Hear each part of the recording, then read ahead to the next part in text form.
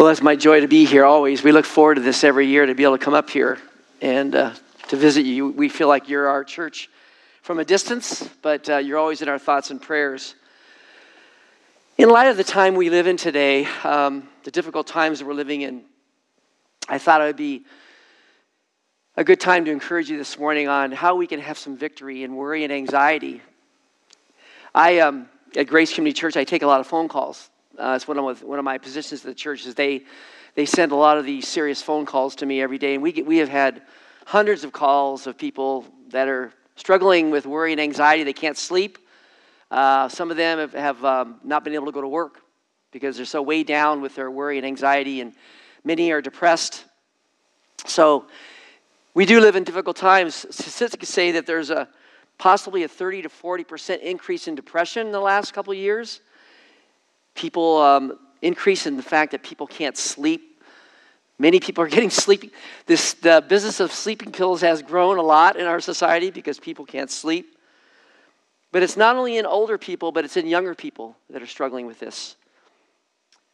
And we know that worry is something that we all deal with. We all deal with as even as Christians. Worry is a common temptation in our lives. For some, it's their favorite pastime to worry. It can occupy our thoughts all day long. It can inflict us in many, many ways. It can have a tremendous psychological and physical effect on us. Jesus makes it clear in Scriptures that we're not to worry. And worry and anxiety are a blatant distrust in the power and love of God. Interesting, worry comes from the Old English word worgen, which means to choke or strangle. Worry can strangle the mind in our thinking and our emotions. And during Christ's time, there were also people that were worried. In his time, they were worried about what they were going to eat and what they were going to drink and what they were going to wear. The basic essentials of life. And what's interesting, I think that we are worrying about those things even today. It's interesting where you can go to the markets today and we see empty shelves. And sometimes we're not able to buy the things that we used to buy. My wife and I like to go to an outlet we go down to San Diego. And last year we went to go to this outlet, and half the businesses were out, were gone. They'd closed down. So we see the effects in our society of things that we normally would get to. It's interesting, our church is having our air conditioning replaced in our worship center. And we ordered the equipment that we needed about a month and a half ago, and we don't know where it is. We don't know if it's off the coast on some ship, but we can't get our air conditioning unit to fix our air conditioning in our worship center. So we are living in interesting times. Interesting times. The Scriptures make it clear that Jesus wants us to be preoccupied with Him. Colossians 3:2 says, set your mind on things above and not on things of the earth. This is where our focus needs to be. And we're going to be talking a lot about that this morning. But we do live in times of worry where people are even stockpiling today. Stockpiling because they're concerned about the future. And we see more and more of that going on today. There's nothing wrong with planning for the future. That's wise. God wants us to be wise planners and to have safeguards. But when it gets to become replaces your trust in the Lord, that's when there's a problem. When we're putting our trust in our stockpiling of things rather than putting our trust in God. Philippians 4:19 says God will supply all our needs according to His riches. And we need to trust Him for that. Well, we're going to be in Matthew 6. If you have your Bibles, turn to Matthew 6. What we're going to do, we're going to spend some time in Matthew 6, 25 to 34. And then we're going to finish up with Philippians 4, verses 5 to 9. To go over some principles that could help us not to worry. But first we're going to go through Matthew 6, 25 to 34. Let me read this section of the Bible. For this reason I say to you, do not be worried about your life as to what you shall eat or what you shall drink, nor for your body is what you shall put on. Is not life more than food and the body more than clothing? Look at the birds of the air. They do not sow nor reap nor gather into barns, yet your heavenly Father feeds them. Are you not more worthy than them? And of you who being worried who of you of being worried can add a single hour to their life. And why are you worried about clothing? Observe how the lilies of the field grow. They do not toil, nor do they not spin. Yet I say to you, even not Solomon in all his glory clothed himself like one of these. But if God so clothes the grass of the field, which is alive today, and tomorrow is thrown in the furnace, will he not much more clothe you, you of little faith? Do not worry about when they says, do not worry then saying, what will we eat, or what will you drink, or what we will wear for clothing? For the Gentiles eagerly seek all these things, and for your heavenly Father knows you need all these things. But seek first his kingdom and his righteousness, and all these things will be added to you. So do not worry about tomorrow, for tomorrow will care for itself. Each day has enough trouble of its own. Well, let's look at verse 25. Jesus is talking about worry. Let's hear what Christ has to say about worry in verse 25. He says, for this reason I say to you, do not be worried about your life as to what you shall eat or what you shall drink, not for your body as to what you will put on. Is not life more than food, and the body more than clothing? Interesting, the tense Greek word here is stop worrying, is what he's saying here. Stop worrying. And he says, and don't start worrying. He says, if you're worrying, quit. Interesting, the Greek word for life here also in this verse is suke. This has to do with the fullness of our physical, and our eternal life. This is focusing on earthly treasures, earthly affections. And what happens is this tends to blind our spiritual vision and can pull us away from the Lord if we get fixated too much on that. We can get caught up in the mundane things of life. It's interesting. Go back a few verses to verse 19 here of Matthew 6. Verse 19. He says, do not store up for you treasures on earth where moth and rust will destroy, where thieves break in and steal. But store for yourselves treasures in heaven where neither moth nor rust destroys, and where thieves do not break in and steal. For where your treasure is, there's where your heart is also. This is where we need to be fixated. Now, it's interesting that God is a faithful God, and we're going to see this through a lot of these passages that we look at. And we'll see how. And we also understand that worthy is unnecessary because of our great God, too. Worthy is unnecessary because of our great God.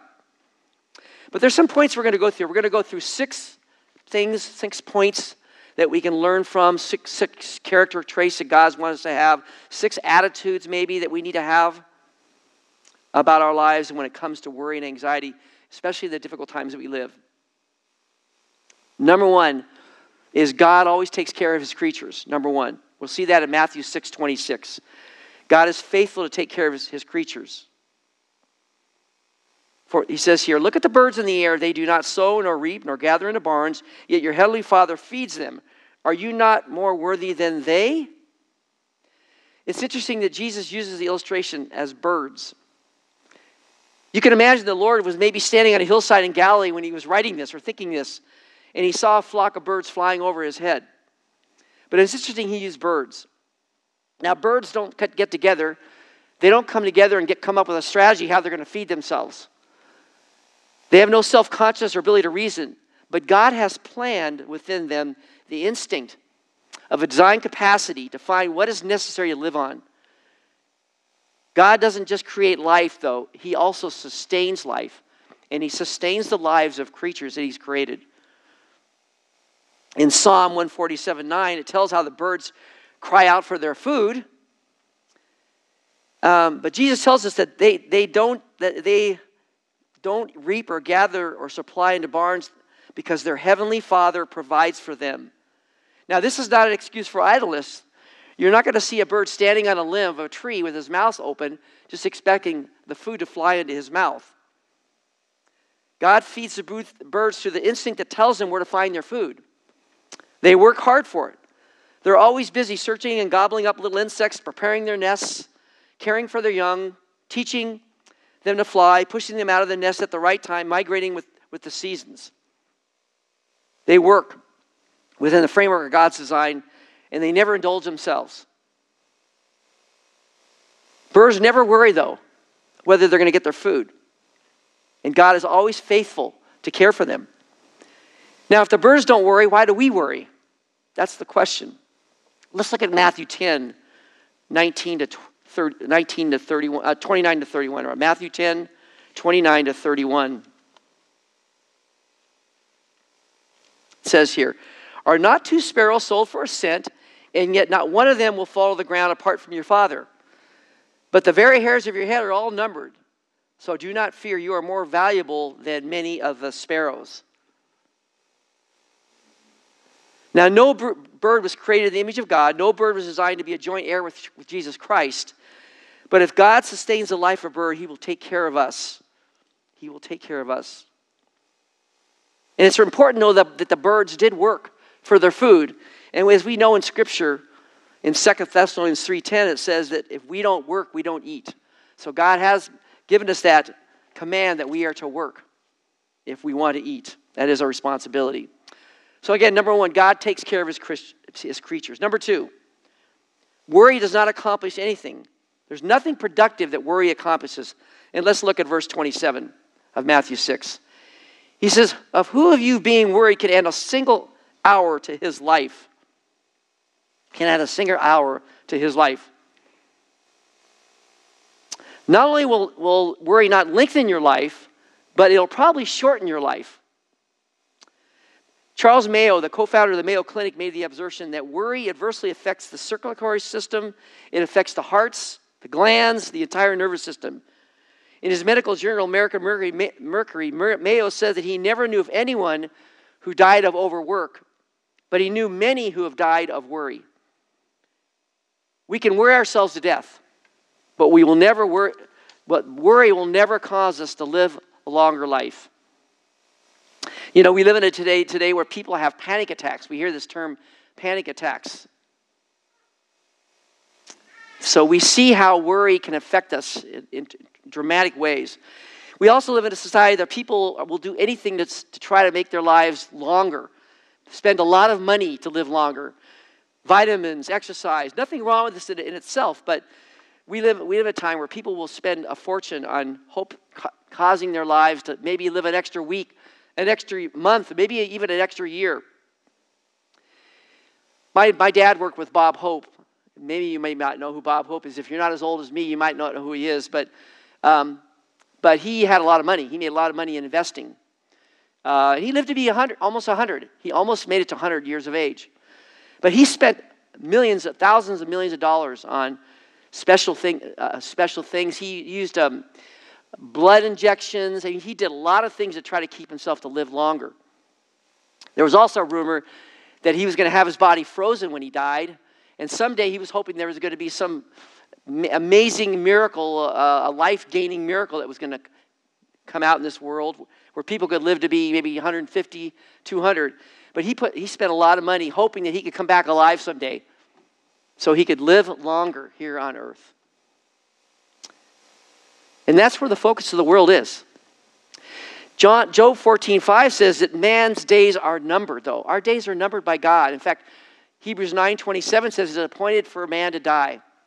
And God knows that time when we're going to die. There is a point of time where we will die. Again, there's nothing wrong with exercise and taking care of our bodies. I think the Lord, that's our temple, our bodies. We do need to take care of ourselves. But to be worrying about that doesn't do anything. It doesn't add anything to our lives. And if we really want to experience the fullest of our lives is to live a life that's honoring to God. That's where the joy in our lives will come. That's where God will give us the fullness of our days when we have that close relationship with Him.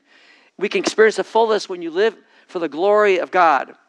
And no matter how long or short your life is, you can have a full life of loving and serving Him. All right, number 3 here, as we go through Matthew 6. God's creation should bring us splendor and joy. We have a God His creation is amazing. It's easy to take for granted His creation.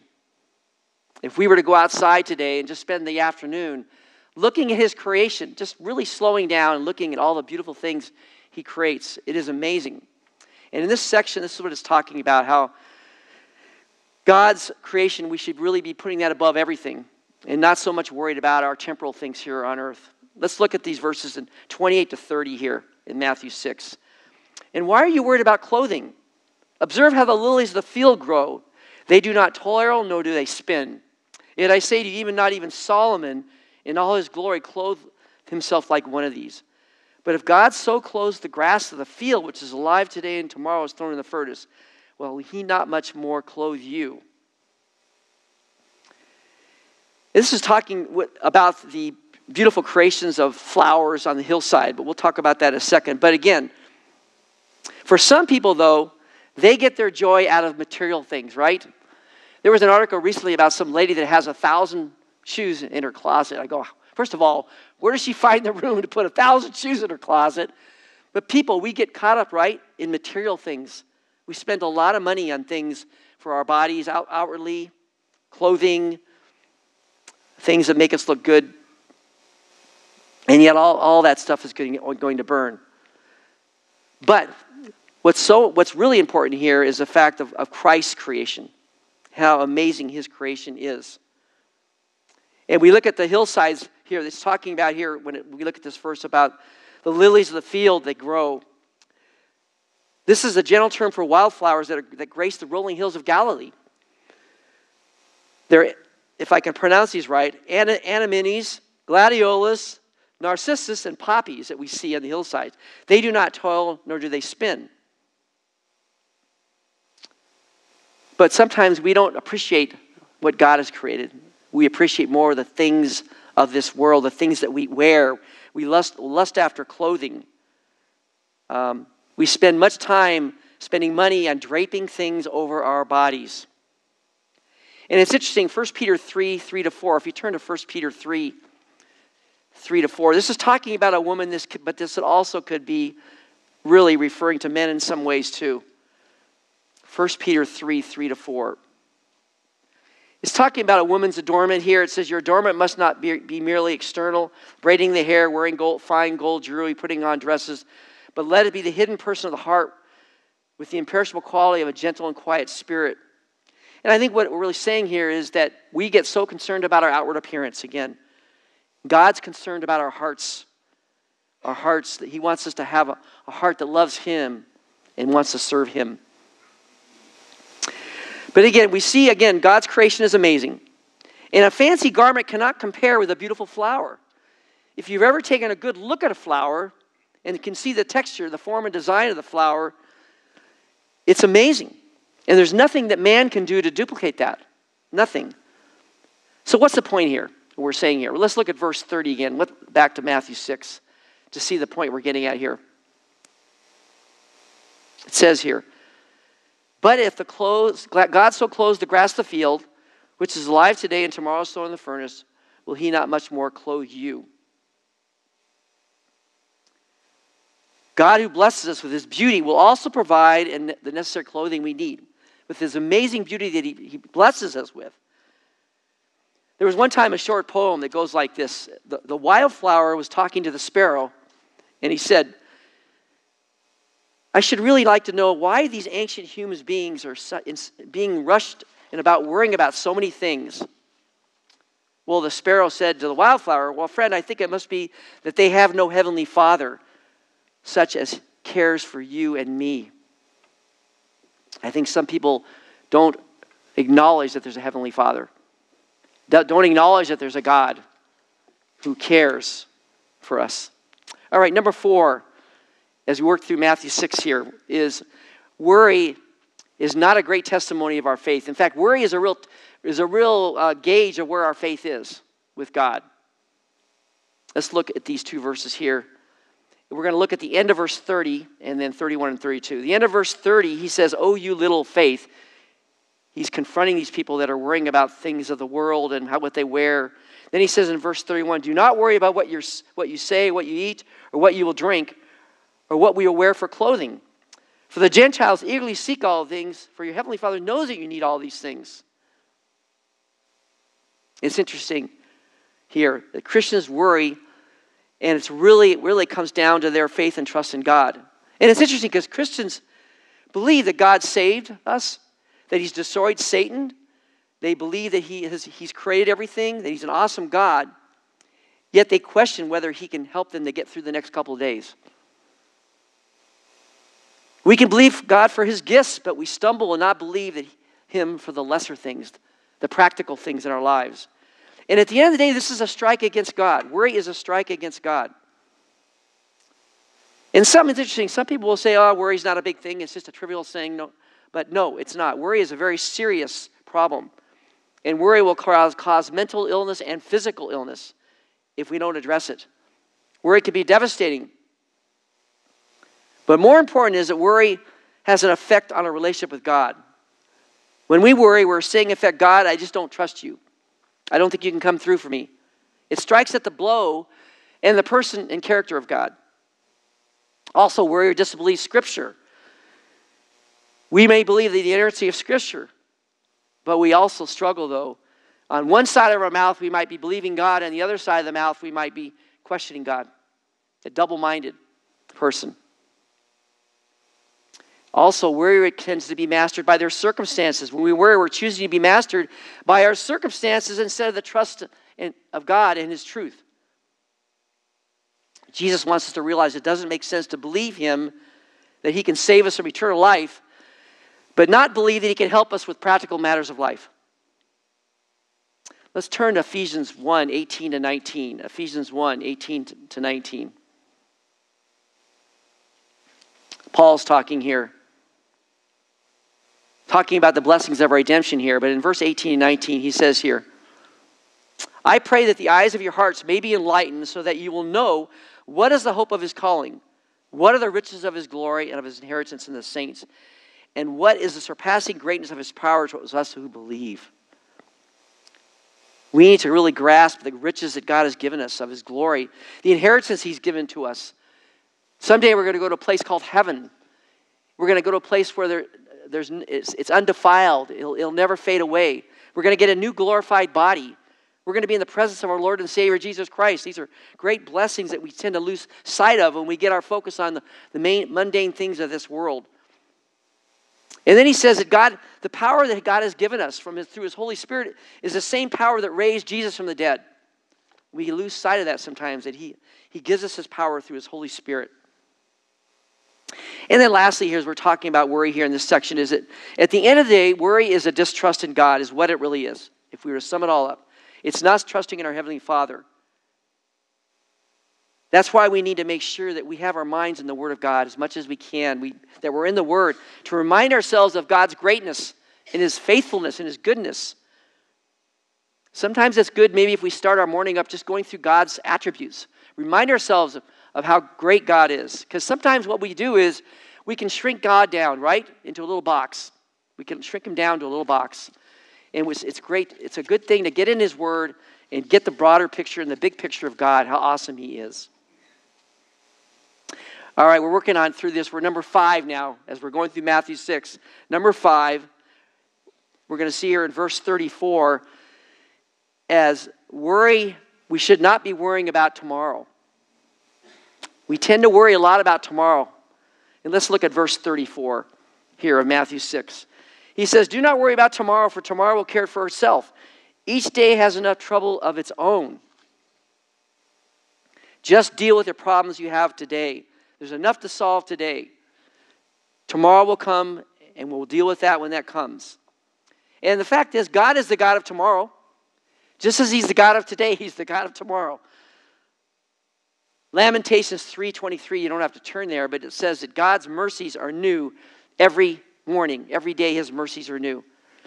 We have a chance to experience his mercies every day. Today is a day that we can experience his mercies and grace. And he will give us his mercies and grace to get through this day no matter what our circumstances are. Worry can paralyze us. It can make us upset to accomplish, and it takes away from us being productive when we worry, especially when we worry about tomorrow.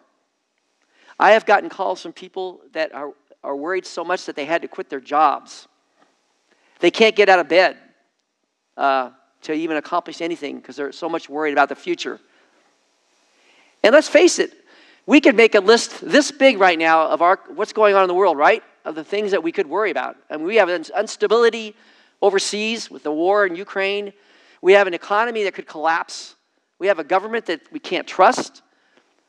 We have this terrible virus that we've had now for 3 years. And we can go on and on and on. People are losing their jobs. People moving out of this state of California because it's such a difficult place to live. We could definitely build a list of things to worry about today, no doubt about it, especially about the future.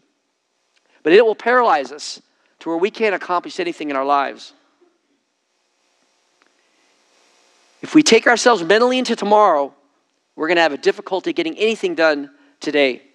We must refuse to get on that ride. The Lord says we have enough to deal with today. He says, I will supply your needs for today. And that will take away our joy that we need to have for the Lord too. It will take away our joy. Let's turn to Psalm 118:24. Psalm 118:24.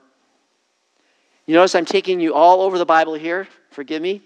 I have the John MacArthur-itis. But Psalm 118:24 says here, this is the day the Lord has made. Let us rejoice and be glad in it. This is the day he's made. We don't know about tomorrow, but today is the day he's made, and we can rejoice in that. And his mercies can be new every day. Don't let ourselves be pushed to the future. It'll take away our joy. It was once stated, tomorrow always belongs to God. Whenever we try to take hold of it, it will steal what belongs to him. Sinners want to know what there's going on tomorrow. They will destroy themselves today. Isn't it amazing, too, that people spend a lot of money to want to know about their future today? I think these psychics that people go to, they spend a lot of money to go to these psychics to try to find out what's going to go on in their future in their lives. It can be a real problem. But again, God wants us to be really faithful today, and he will give us the strength today of what we need. And he will give us the grace. Hebrews 13:8, you don't have to turn there, but it says, Jesus Christ is the same yesterday, today, and tomorrow, and forever. He doesn't change tomorrow. He's the same God that we have today for tomorrow. All right, so we've seen so far here that God, in Matthew 6, God cares for his creatures. He's faithful to care for us. Number 2, worry doesn't accomplish anything. Number 3, God's creation and his splendor is amazing. And it really is, it should impact our lives much more than the mundane things in our lives. Worry is a test of where our faith is. And we just talked about that worry about the future has no productive plan in our life. Worrying about the future does no good for us. Number 6, we need to replace worry with the right focus. We need to replace worry with the right focus, and we see that in Matthew 6:33. Matthew 6:33. And this was shared this morning. But seek first his kingdom and his righteousness, and all things will be added unto you. We need to move our thoughts to the divine level to realize, to look at the bigger picture here. Interesting, the word protos here in this verse. First means first in line is more than one option. This is the first priority in our lives, is to seek God's kingdom. Seeking his rule, his righteousness, peace, and joy from the Holy Spirit. It's not a good testimony when we say we're a Christian and yet we worry all the time. And yes, we struggle with it. As I said earlier, in the times we live today, it is difficult. I know for my wife and I, we've had to sort of not watch the news. It's just too depressing to watch the news. You can go on certain stations and get the idea of what's going on in the world, but we've had to pull back. God wants to please him first and think about the problem of fear second. This is why when we speak of worry, we have to realize that what the antidote for this is to seek his kingdom and his righteousness, focus on him. If you put anything else first, even the desire to rid yourself of terrifying fear, you will discover that you will fail to achieve your goal. God cannot take second place. He must be first. What is our preoccupation? Are we more concerned about the kingdom of God or the kingdom of the world? That's the question we need to look at. All right, so I want to go through some 6 principles, things that we can do in our lives to help us not to worry. We're going to be in Philippians. Philippians chapter 4, and we're going to look at verses 5 to 9. Let me read Philippians 4. Great chapter on worry. and anxiety. Philippians 4, 5-9. Let me read these verses. He says, let your gentle spirit be known to all men. The Lord is near. Be anxious for nothing, but in everything in prayer and supplication and thanksgiving, let your requests be made known to God.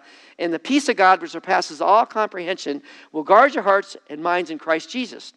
Finally, brethren, whatever is true, whatever is honorable, whatever is right, whatever is pure, whatever is lovely, whatever is good repute, if there's any excellence of anything worthy of praise, dwell on these things. The things you have learned and received and heard, practice these things, and the God of peace will be with you.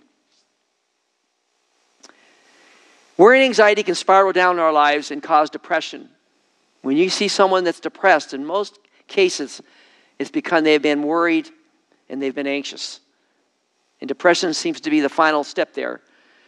Wrong thinking can attack us. I'm telling you, we have to really guard our minds. We don't want to end up like Elijah, who was in a deep pit of despair and depression and found no peace.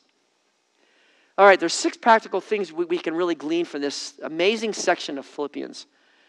First, in verse 5 here, the first part of verse 5, we need to learn to be patient and forbearing. Again, let me look at verse 5 here at the beginning. It says here, let your gentle spirit be known to all men. We need to learn to be patient and learn to submit to God. And that sometimes is hard, to wait on the Lord and be patient. Yes, we live in an unjust society. No question about it. And we can be weighed down with emotional pain from we see the injustice going on in this world. And we might even carry this injustice on our shoulders. It can be a heavy weight on us. We want to lash out. We want to make things right. We almost want God to fix things right now, right? We want God, fix this world. Would you please fix this world? Fix our country. But we need to cast our burdens to the Lord and realize that He's in control here. And learning to be patient with Him is a real test of our faith.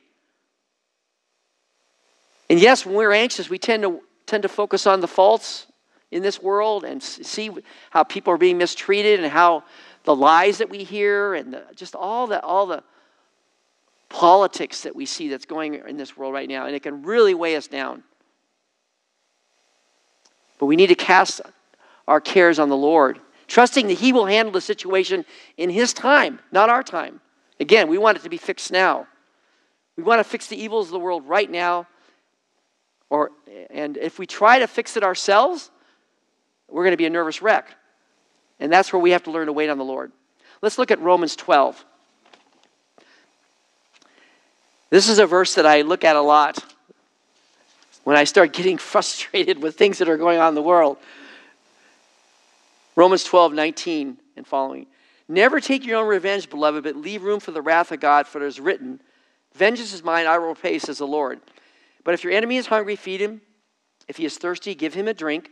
For in doing so, you will heap burning coals on his head. Do not be overcome by evil, but overcome evil with good. We need to trust our judge, the Lord. He is the true judge. We need to learn to be patient and forbearing with our enemies that we see in this world, with the evil that we see in this world. And one of the secrets to victory over fear and worry and anxiety is a supernatural patience of waiting on the Lord and trusting Him. I think we're all being tested with that right now. It's ugly. It's very difficult to have to see what's happening in this world, and it can really, really weigh us down. And I'm telling you, folks, I get calls on this every day of people that are struggling. And we kind of wonder, God, what are you doing? Where are you in this? Are you doing anything about this? We have to trust Him, that He's in control and He knows what He's doing. We have to wait on Him. Number 2, this is so important. Never forget the Lord is near. Let's go back to Philippians 4,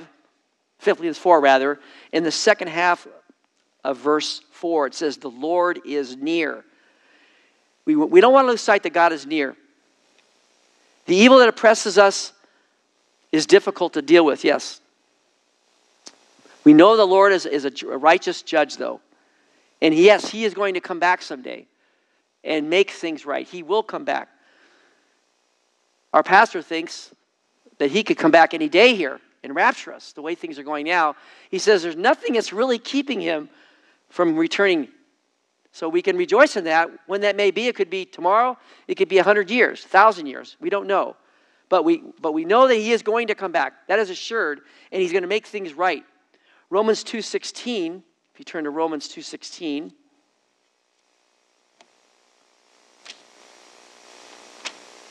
He is going to look at the hearts of men and judge their hearts.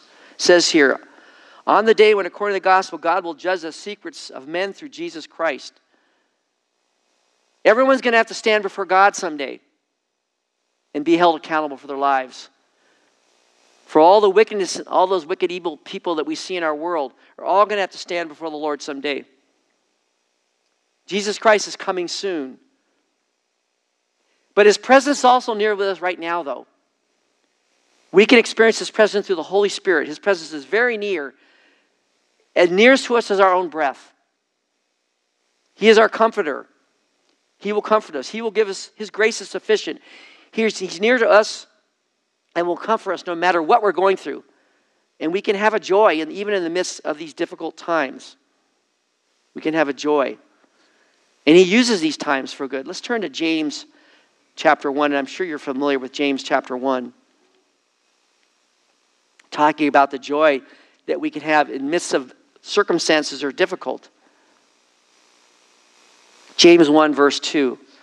He says, consider it all joy, brethren, when you are encounter various trials, knowing that the testing of your faith produces endurance. Let endurance have its perfect result, that you be perfect, complete, lacking nothing. God uses difficult times in our lives for good. That's where we develop our characters through difficult times. I think if we all were honest with ourselves and looked in the past of our lives, those difficult times that we had, look at all the things that God taught us through those difficult times, how we grew and learned. This is a great time for us to grow in the time that we live in. Knowing that Christ is going to come and make things right in the future. But until then, he is with us through his Holy Spirit. Hebrews 4:15 says that he is acquainted with us and understands our sorrows. He's a sympathetic priest. He understands what we're going through. He is near to us. He understands.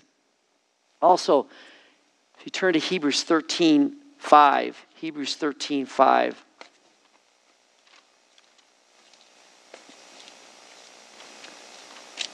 It says here, I will never desert you, nor I will ever forsake you. You could say it another way, I will never leave you nor forsake you. He is near to us, and we can rejoice in that. Also, one of my favorite scriptures in the Bible is Romans 8. Romans 8. Romans 8 is a great chapter. I would encourage you to study that chapter. There's so much richness in that chapter. Talking about our victory in Christ. Talking about the fact we can all do, God works everything out for good in our lives. But then in verse 37 at the end of the chapter of Romans 8, he wants to really encourage us about the fact that nothing can separate us from God's love. He says in verse 37 here, Romans 8, but in all things we're overwhelmingly conquered through him who loved us.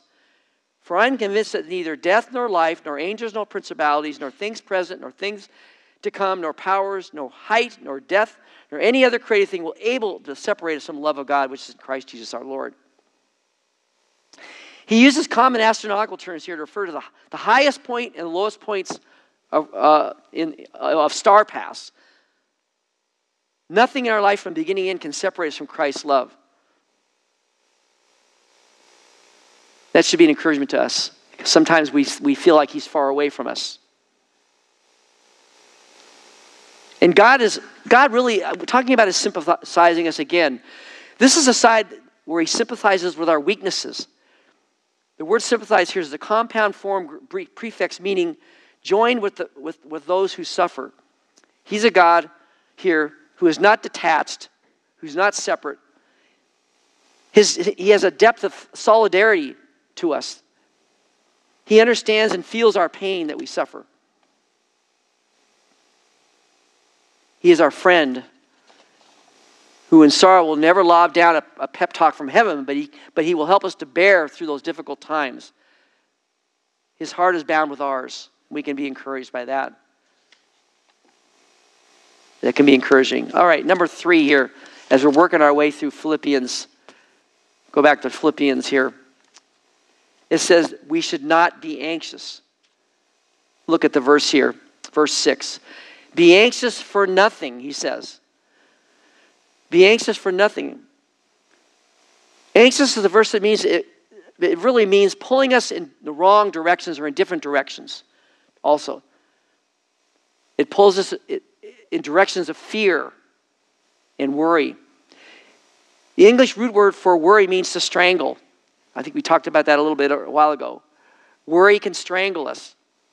It can cause physical consequences, headaches, backaches. It can cause us stress, even depression, ulcers. Some think that even possibly cancer may be caused by a lot of stress, or diseases can be caused from stress and worry. When we're stressed, we tend to also maybe eat too much. We have our ways. What does the world do when they're stressed? They go out and get drunk or take drugs. We as Christians, we might have our little escapisms too with food, keeping busy, finding distractions, TV, maybe movies or whatever, to kind of release us from worry and fret. But he's saying here, be anxious for nothing. And then he says, let's think about all the nothings that we worry about, all the mundane things that we can worry about sometimes. But the power of the Holy Spirit, we can learn to be anxious for nothing with God's help. Now, it's not wrong to be concerned. It's okay to be concerned about things. We all have our concerns. But when concern turns to worry, that's when there's a problem. That's when there's a problem. So again, we see here in Philippians, as working through here, we need to learn to be patient and forbearing with God. We want to never forget that God is near, and we want to learn not to be anxious. Number 4 here.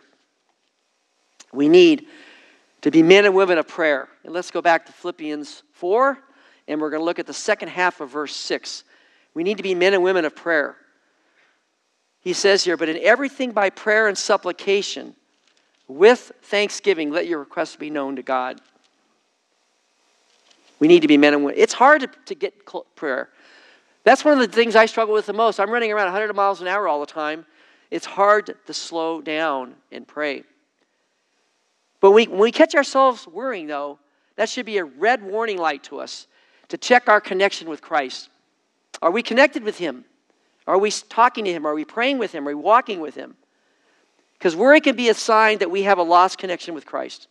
Maybe we've taken our eyes off of Him. We've gotten focused on our circumstances rather than on Him. Let's turn to Matthew 14. Remember the story of the disciples were on the water. And I love Peter. Peter is always very bold about what he says sometimes he says some stupid things. And sometimes he did some stupid things. He also rejected Christ at one time. But eventually Peter became a strong man of God. But in this particular section, we'll start with verse 22 of Matthew 14. The disciples are on the boat in the water. It says here in verse 22, immediately he made the disciples get into the boat and go ahead of him to the other side while they sent the crowds away. After he had sent the crowds away, he went up to the mountain by himself to pray when it was evening. And he was there alone. But the boat was already a long distance from the land, battered by the waves and for the wind that was contrary. A lot of winds and the waves of the sea were really getting really large. And in the fourth watch of the night, he came to them walking on the sea. And when the disciples saw him walking on the sea, they were terrified. And they said, it's a ghost. And they cried out in fear. But immediately Jesus spoke to them and said, take courage, it is I, do not be afraid. Here's Peter, verse 28. Peter said to him, Lord, if it is you, command me to come to you in the water. Peter wanted to walk on the water. And he walked on the water for a bit as he came towards Jesus. But seeing the wind, he became frightened. He took his eyes off Jesus. It began to sink, and he cried out, Lord, save me. Immediately Jesus stretched out his hand and took the hold of him. And he said to him, you of little faith, why do you doubt? When they got in the boat, the wind stopped, and those who were in the boat worried, saying, you're certainly God's son. Well, Peter took his eyes off Jesus. And that's what we do at times. We take our eyes off of Him. We need to cry out and get right with the Lord. And not doubt Him. Prayer connects us to Jesus. That's where that's where our connection can really be with him. We need to be in and with prayer. And he talks about different aspects of prayer as we go back to Philippians 4. He says that the prayer requests we have the supplication. He says prayer and supplication with thanksgiving. And those are really the aspects of what we do when we pray. Prayer is a general word for communing with God through adoration, devotion, and worship. And whenever we find ourselves worrying, our first action should be to go to the Lord in prayer and not forget him. And we need not only prayer, we also need the Word of God along with our time with prayer. But we have a God who loves, he cares us, and he loves to hear our prayers. He wants to hear us pray to him. And we need to worship him in our prayer time. But what happens is too often we rush in his presence and hastily talk to him without giving any thought of really spending quality time with him and beholding him and regaining our sense of who he is and how he can help us with our weaknesses. It's always great to go in the Word and read the accounts of Jesus, the amazing things that Christ has done in his Word, his crucifixion, his resurrection, how he gave his life for us on the cross, how we will never experience the wrath of God because of what he's done on the cross. The more we can dwell on the price that he's paid for us, the more we can love and trust him. We don't want to forget. That's why we do communion. Is a great reminder of what he's done for us on the cross, how he's been so faithful to us. We don't want to lose sight of that. And the part of our prayer is supplication. Supplication is where we have a great opportunity to pour out our hearts to him, like a child to a father, and give him our problems and our struggles. And he's able to hear our prayers. He's able to help us in time of need. Let's look at John 16:24. John 16:24, talking about praying to him. This is a great section on God, how he wants us to pray to him. John 16, we'll look at verse 23 and 24. He says, "In that day you will not question me on anything. Truly I say to you, if you ask the Father for anything in my name, I will give it to you. Until now you have asked for nothing in my name. Ask and you will receive so that your joy may be full." It's our joy to go to the Lord and have him answer our prayers. Now, he might not always answer them the way we exactly want him to answer our prayers, but he is faithful to answer our prayers. 1 Thessalonians 4:17 says that we should pray without ceasing. And when we come to the merciful Father, he's not going to give us a stone when we ask for bread. He's not going to give us a snake when we ask for meat. He is faithful to give us what's best for us. And we have a great opportunity. And this is what's going to restore our joy of our relationship with him, is by coming to him with our burdens, praying for him to heal if it's his will. Listen, God knows when we suffer. He knows when we're distressed. He knows when we are anxious, and he cares. Yes, he might not always answer our prayers immediately. That's where we struggle. But remember that we are resolved to be patient with him when we pray to him. And we want to ask him not only that he will answer our prayers, but he also will give us the desires of our heart if that's his will. If that's his will. And then the last mode of prayer, as we go back to Philippians here, as we're looking at verse 6, is pray with thanksgiving. Let your request be known to God. We want to learn to be thankful and offer gratitude to the Lord when we pray to him. I think it's a great way to start our day off with the Lord, maybe with a list of things that we can be thankful for. Thank you for another day. Thank you I have a roof over my head. Thank you I have food to eat. Thank you I have my health. Thank you that you've given me another day to live for you. There's a lot of great things that we can go to the Lord to and thank him for. And he wants us to have thankful hearts. And by praying to him and giving him our problems, our struggles, our desires, it will cause us to be more thankful because he cares for us. He cares for us.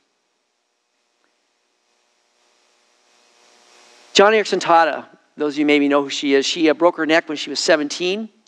She's been a quadriplegic now. She's in her 70s. In fact, she's one of the oldest living quadriplegics in the world. But when she was in her 60s, she struggled with cancer. And she prayed for guidance. Here's one of her prayers. She goes, Lord, give me the right words to say.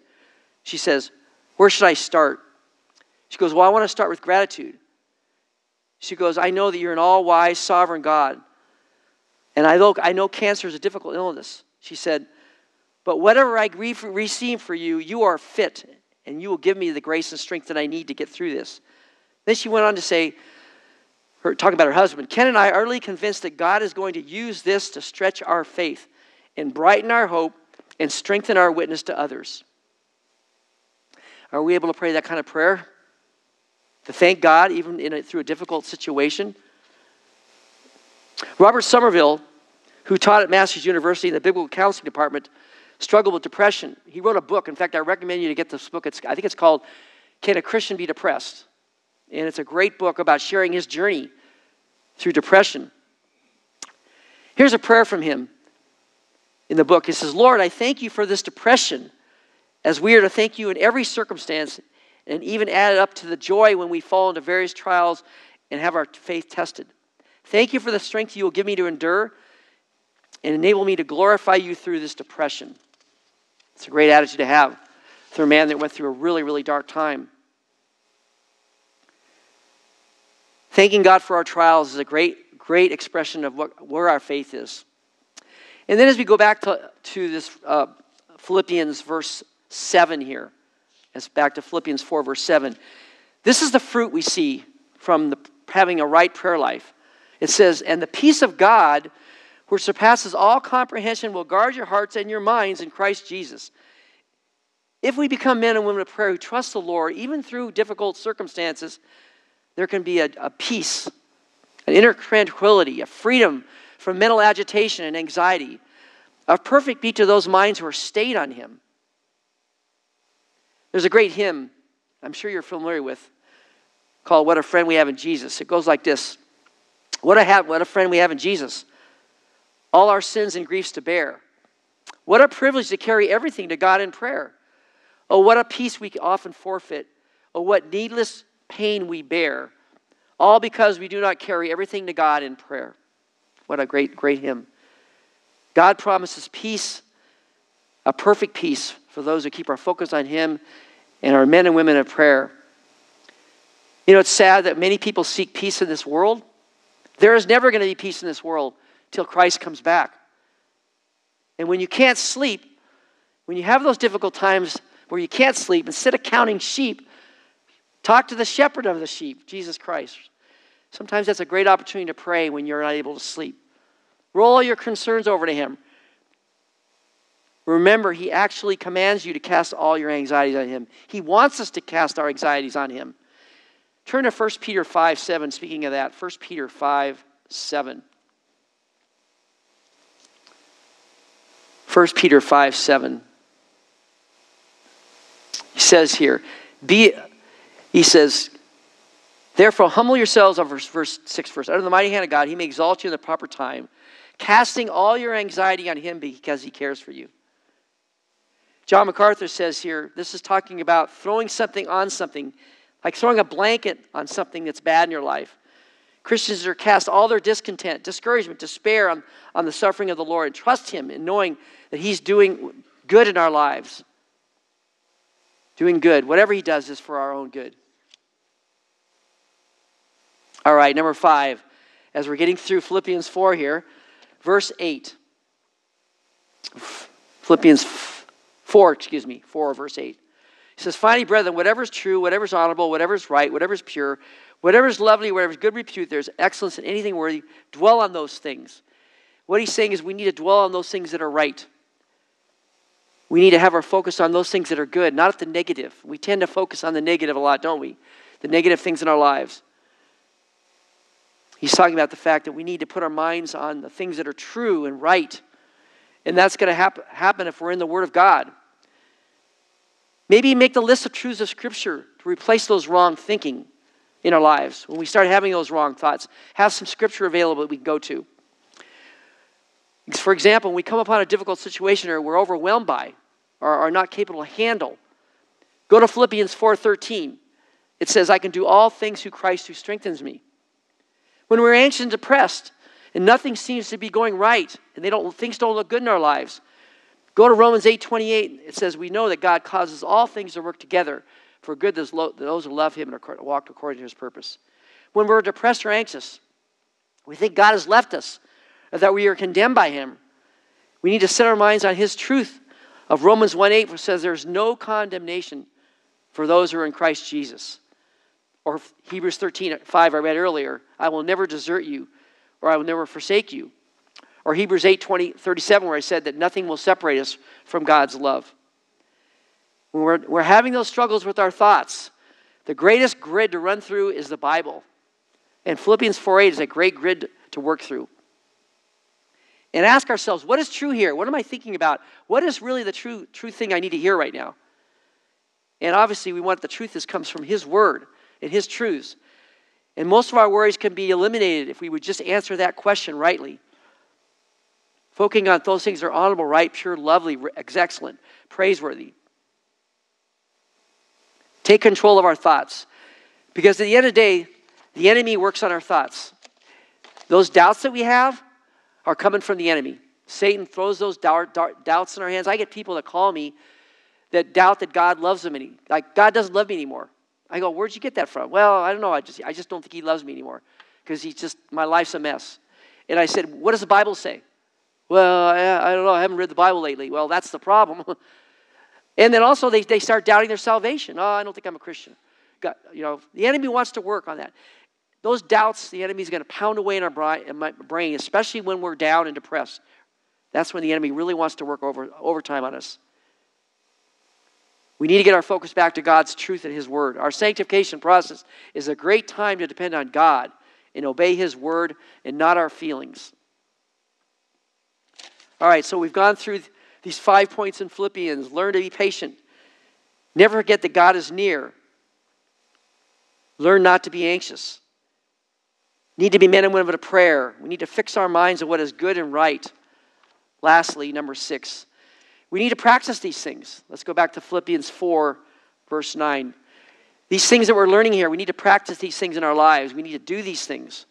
Verse 9 says, these things you have learned and received and heard and seen, practice these things, and the God of peace will be with you.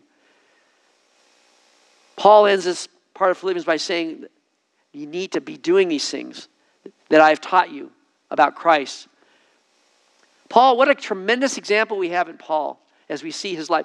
Here's a man that was beaten, stoned, shipwrecked, imprisoned. People wanted to kill him.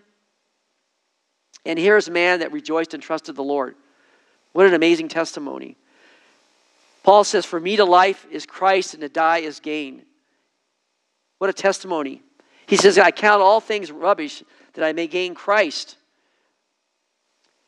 Let's turn to Philippians 1:12 as we listen to Paul here. Philippians 1:12. And here's a man that used to kill Christians at one time before he got saved. He murdered Christians. Philippians 1:12. As I close here. Now I want you to know, brethren, that my circumstances have turned out for the greater progress of the gospel. So that my imprisonment, the cause of Christ, has become well known throughout the whole Praetorian Guard and to everyone. It's amazing. And then as we went down further, it says, for me to live is Christ and to die is gain. There was a story one time this was a time of Napoleon's armies and battles. A man by the name of George Muller, one of Napoleon's general, suddenly appeared with 18,000 soldiers before an Austrian town who had no means to defend themselves. All of a sudden, these 18,000 soldiers surround this town, and they have no means to protect themselves. What did this town do? They got together at the church and they prayed. The dean of the church reminded them that we need to pray about this, being surrounded by these wicked people. So he says, and one thing we need to do is we make sure that we need to be at church today. So they had a church service. They all came to the church and they prayed and held the service. But before they had their church service, they always had a tradition where they would ring the church bells to get people of the town to come to church. So the dean went up to the top of the church and rang the bells to let people know, you need to come to church today. We need to get together. Well, the soldiers, this army that was surrounding the village, heard the church bells and concluded that the Austrian army had come to the town to protect them. Oh, these 18,000 soldiers left. And before the camp broke, the bells of the church rang, and people praised the Lord for protecting them from these 18,000 soldiers. Let's pray. Father, we thank you so much for what we've learned here, a lot of stuff here this morning. But it's important for us to realize, number one, that we all will struggle with anxiety and worship, and worry rather. And unfortunately, if we don't deal with that, it can cause depression. But Lord, we have a great Father, Heavenly Father, who can help us with this, Lord. We don't need to bow down to the worry and anxiety. And yes, we live in a very difficult times. We live in a world where it seems like everything around us is falling apart. But we also know we have a great God. And you are near, as Philippians says. We need to be patient, but you are near. And you tell us in your word, we don't have to be anxious. And Lord, we do need to be men and women of prayer, Lord. We need to make sure that when we see ourselves beginning to worry, that should be a warning sign for us to get our connection with you right, get close to you. And we need to fix our minds on those things that are good, on your truths from your word. And learn to be patient with you, Lord, waiting on you. We know that you're going to judge all of this someday. But until then, we need to be faithful to trust you, Lord. And at the end of the day, the reason we want to do all these things is to bring you glory and honor. We want to be men and women of faith. And we also want to be a witness in this dark world. We don't want to be bound down by our worries and anxieties where we can't be used by you. Lord, help us to be young men and women who would trust you with our lives, no matter what the circumstances are in this world or in our lives, that we can trust you. And you're a good God. And at the end of the day, we want to be lights in this world. We don't want to be bound down with our own worry and anxiety where we can't be used by you. So Lord, help us to see the bigger picture here in this world. And we thank you that we know someday you will judge all of this that's going on. And you will bring peace. We look forward to that day. Until then, help us to be faithful, to love and serve you. In Jesus' name, amen.